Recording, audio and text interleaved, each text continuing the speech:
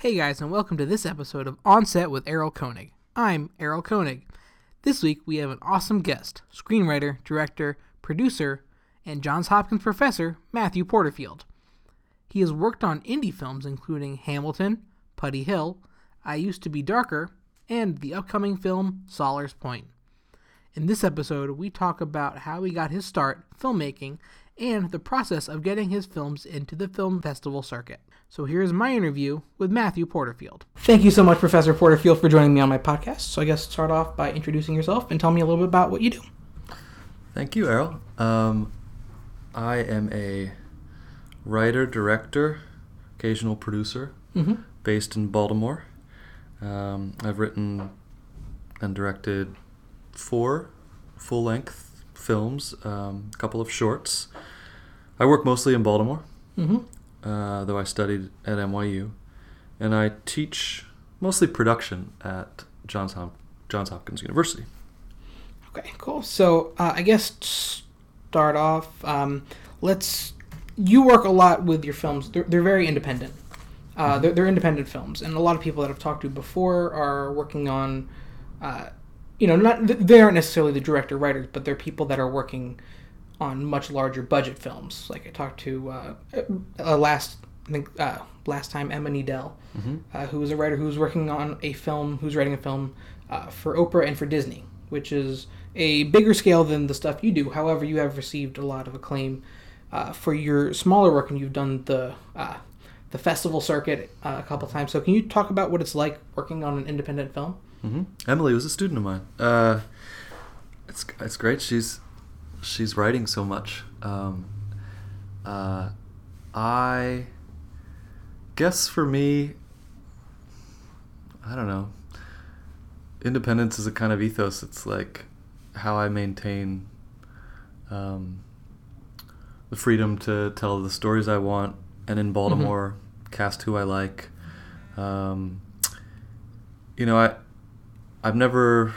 I mean, film is expensive, but I've never sought to produce anything that felt like outside of the scope of the resources that I had available. I mean, each project gets a little bit bigger, but the key for me as a young filmmaker was writing scripts that I could make with my friends for just a little bit of money and the cost of a camera rental for just a few days.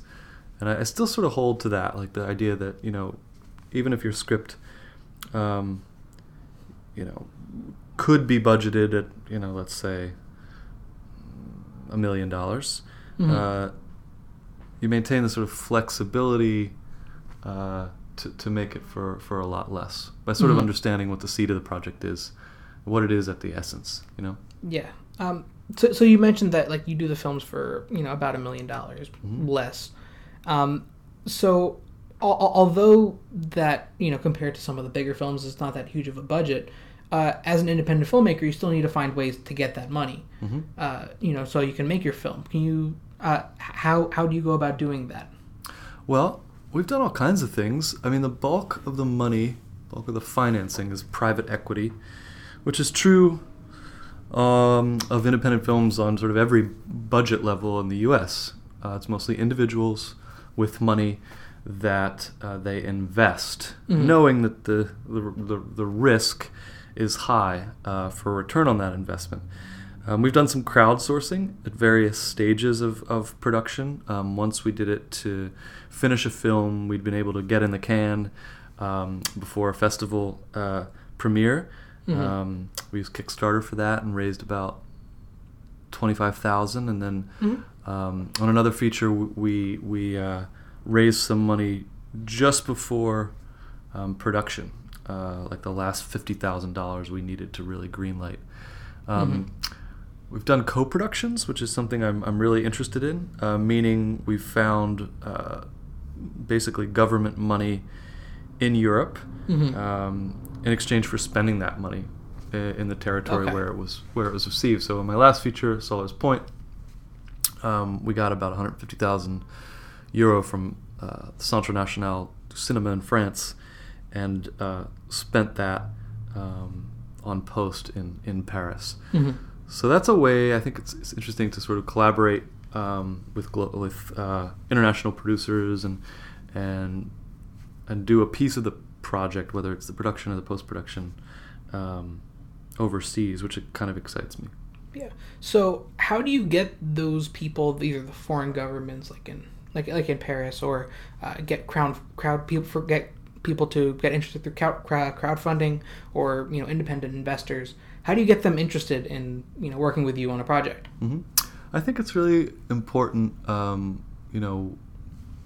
maybe before even the script is finished, to have some language about the film you're trying to make. To have some images, perhaps they're original, maybe they're reference images. I usually put together a deck or a package that I can put, that I can share with potential collaborators or investors, and that'll have everything from a simple log line, synopsis, sort of creative statement from me and my producers, maybe ideas like give them an idea of what my intent is, and then some pictures.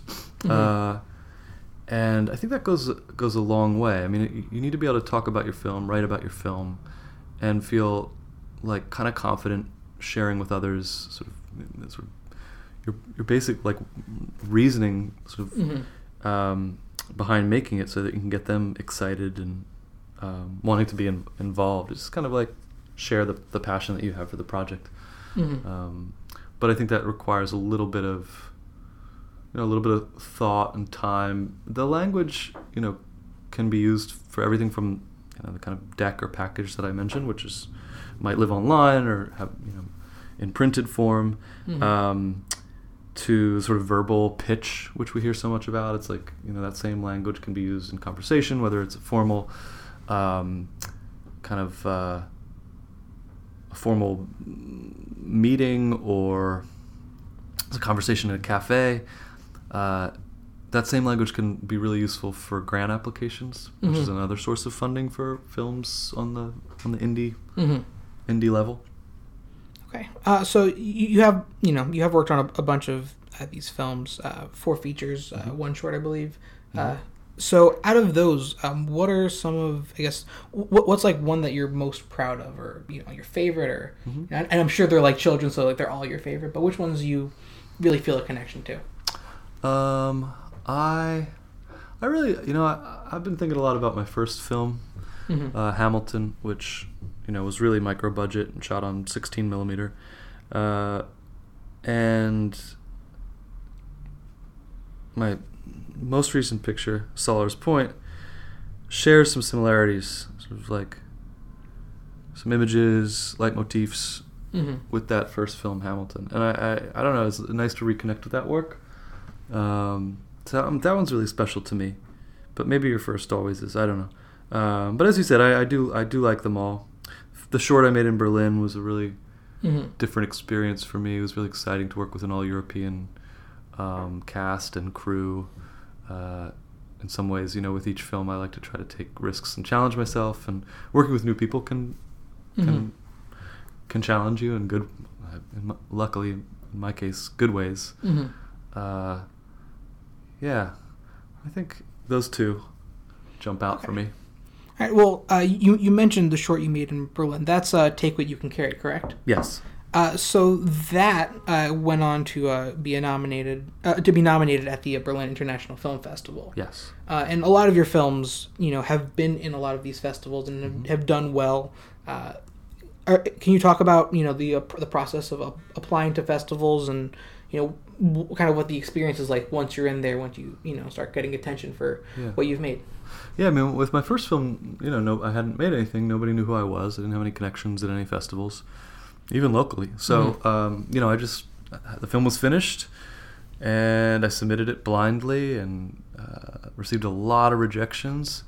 This is Hamilton, my first feature again. But the film premiered at the Wisconsin Film Festival in 2006. It was my first festival, and it was an incredible experience. That film played a few other festivals, little regional ones, one kind of international festival in Vienna. Eventually had a theatrical release in New York, which got some press. So by the time the second film came around, there was like some programmers who hadn't known my work or my name knew me this second time around. And in fact, I remember I got a message on Facebook from a programmer at Berlin who had seen Hamilton, never played Berlin, it wasn't invited, who was inquiring like what I was working on now and or next. And I had this film Putty Hill in post-production, so we sent it to him. He ended up programming it. And after that, people started to kind of take notice. In a way, it's unfair, but I will say that once you play a festival, it's like the gates are open. If you play a sort of top-tier festival, or even a good regional festival, we're talking about the American scene, programmers go, and if they don't, they're paying attention to what other festivals are programming. So they'll remember your name, remember the work. Over time, it's like you don't have to pay for every festival submission. Fees are waived. It's like as you begin to establish a career, it's a little easier. I don't know that it should necessarily be that way. I feel like it's unfortunate that most of the festival submission fees are being paid by filmmakers with little to no resources. First timers. But that's kind of how it works.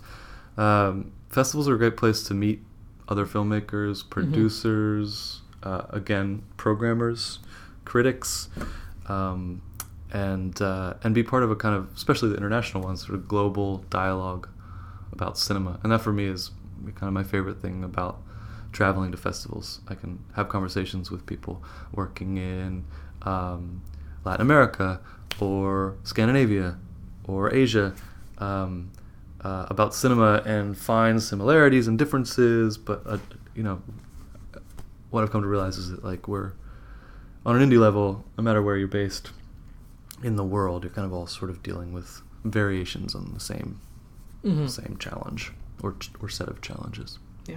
So going back to your start, so you went to NYU.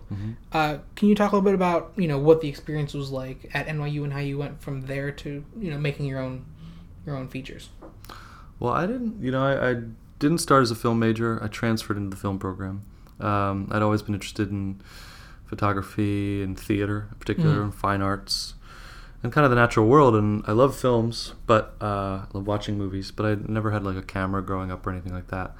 But I had some friends my freshman year who were in the film program, and I was like, wow, I could do this. I wonder what this would be like. And so I transferred, got in, did a couple years. I would say the most valuable, the most valuable things I got from that experience were collaborators. Like I met a lot of people, some of whom I still work with, and access to the technology to kind of to understand the technology, the tools of filmmaking. But I didn't make any work at that time that I was particularly proud of. And after I left NYU, I don't know, I just didn't really want to work in the industry. So I taught kindergarten for 4 years, which was creative, but in different ways. And then I decided I want to move back to Baltimore and try to write and direct a film of my own. And that was Hamilton. It took a while, and we had no money, but I was lucky to be able to call on a couple of my friends from NYU who, in their 4 years since college, gained a lot of experience filmmaking. So I was kind of coming at it with a degree of sort of naivete, but like I had a really good cinematographer, a really good sound recordist, a really good team, and a producer who I still work with. Yeah. And if it weren't for them, I don't know. But they were willing to take a risk. They liked the script, and though it took some time and some money in the end, it was a big investment. It paid off as it was a film that kind of it got me in the door, so to speak. So, would you recommend like a similar path to other to like future filmmakers, to film students? I mean, granted, you are biased because you did go to film school and you are now currently a film instructor at university with a pretty good film department. But would you recommend a path like that for another up and coming filmmaker to go to school for film and then branch off from that? Yeah, I mean, I think if you're in school, if you're lucky to go to film school, if that's the choice you make, then I think you really want to foster relationships with people that you meet while you're there, and take advantage of all the technology, like learn all the equipment, try to like experience different roles in production. I mean, of course, there's going to be areas, the filmmaking process that you don't really connect with, don't interest you, that you don't find yourself particularly suited for. I mean, I certainly had that experience. But meet people, try things, write, read scripts, watch movies. I mean, those are things you can do on your own. I really think school gives you access to hopefully like physical resources, space, and other people who are interested in filmmaking. And then when you graduate, I would say, think about the areas that interest you and try to work with people who are doing that, like professional. If you want to produce and intern at a production company, work with producers. If you want to go in the agency world, then you probably want to get a job, a low-level job at an agency. Read as many scripts as you can. If you're interested in television, then that's a different direction. Yeah. If you really want to like DP, then you got to get yourself, I think you have to shoot projects, like meet directors, whether it's like little specs or music videos or your friend's shorts.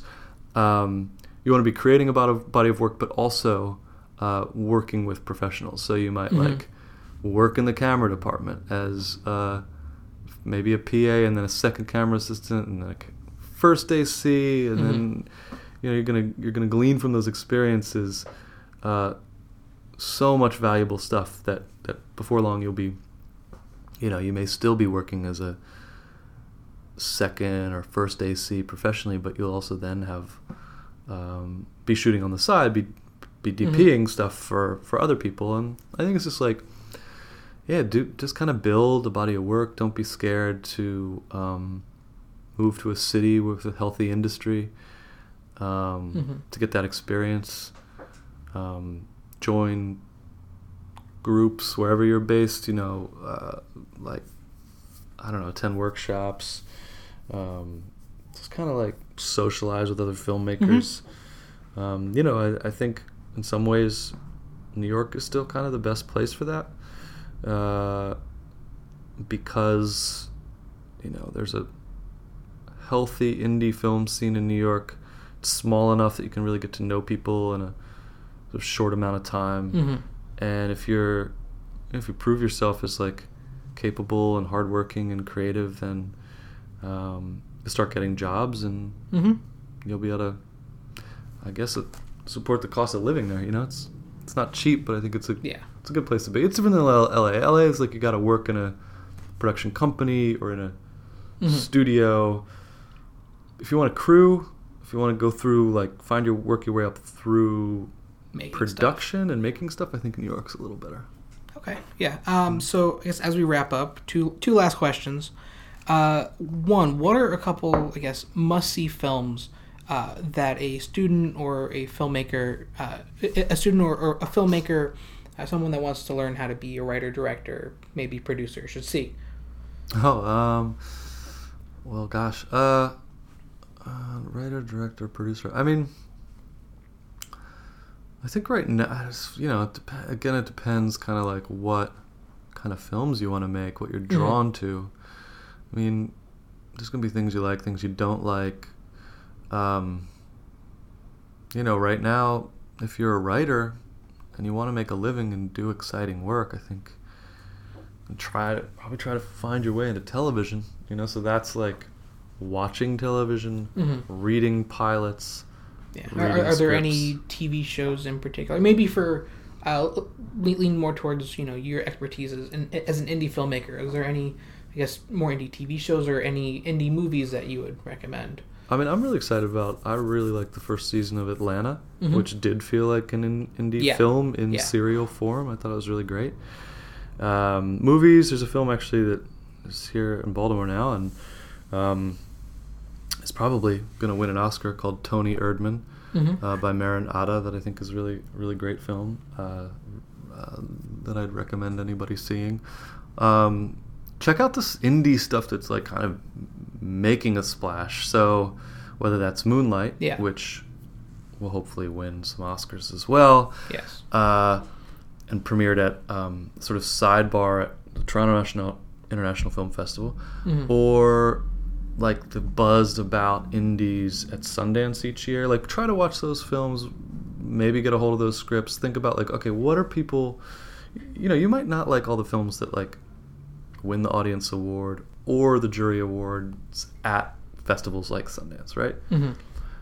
But if you can go to festivals, whether that means like, as a student especially, like volunteering in exchange for some tickets, see as much as you can. Like, what are people talking about? What are people making? What is getting out there? Meaning, like, what's getting sold? Who's buying? And then how is it being seen? Those kind of things. I mean, I think I pay attention to the festivals. I'm often disappointed about some of the most hyped about films from every festival, but I still want to know, like, what it is that people are responding to. So I think that's like you should be trying to see, like, I would say everything that like has a good buzz, that sounds like intriguing to you out of Sundance, that you can when it sees a release this year. Likewise, if you find, maybe more to love at Cannes, then you pay attention to those films that are those smaller films that are getting bought and then distributed in the U.S. I mean, I don't know. There's so much to see. It's like, I think honestly you just have to trust your taste, because that's what's gonna drive you to make original work. It's like, I don't know. You can pay attention to what other people are talking about, but ultimately the more you watch, the more you're gonna find that like some things really excite you and other things don't. And it's like really trying to find a way into making the kind of films that excite you, being a part of those projects. All right, final question. What is one piece of advice, if you could narrow everything down to one little tidbit, that you'd give to an aspiring filmmaker, a student filmmaker, what would you tell them? I guess I would say that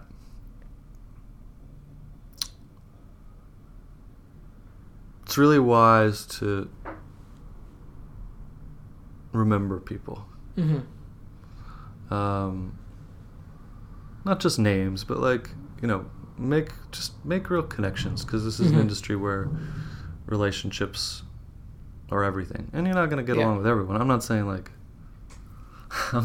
like be a fake, but like, try to make, take advantage of the opportunities you have to meet other people in the industry, and just hold on to those encounters, because you never know what that kid your age you met at a social function or took a class with is going to be doing in 5 years, and it's not just opportunistic. I think it's like it's such a small, film, especially if you start to like get exposed to the industries outside of the United States, you begin to realize that like cinema in a weird way is like a nation, and it's kind of a small nation, and you want